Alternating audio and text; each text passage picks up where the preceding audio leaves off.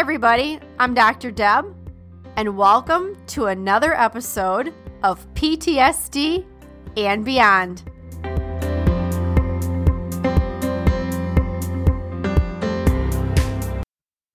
Welcome to the PTSD and Beyond podcast, where we give you insights into post-traumatic stress, trauma recovery, healing, and beyond. I'm Dr. Deb Lind, and in each episode, I have a conversation with a guest who will stimulate your mind, touch your heart, and connect with your spirit, and also give you a greater understanding of yourself and others on this healing and recovery journey walked by so many of us before, wounded healers with lived experience and heroes. Hopefully, we'll also provide a glimpse into possibilities and purpose, hope, and inspiration. Thanks for listening and enjoy the podcast. One last thing, guys, before we dive into today's episode, if you'd like an ad-free experience and like early access to new episodes and special events, I want to let you know you can join us at patreon.com.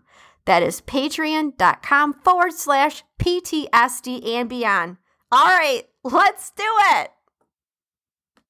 Hey everybody, it's Dr. Deb here with PTSD and Beyond.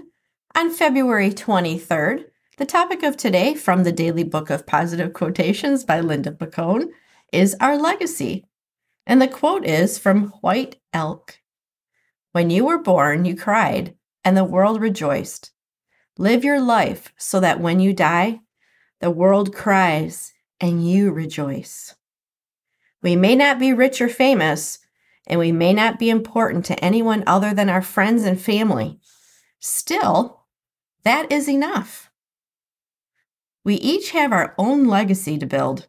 How would we like our friends and family to remember us?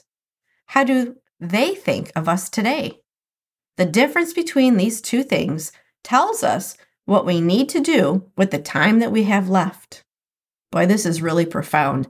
I just had a conversation yesterday with somebody that said he was an executive, and we were talking about workplace wellness, and he said, my mission is not to go to Mars. My mission is to take care of my people. That's his legacy. It's pretty cool. All right, so here's the affirmation.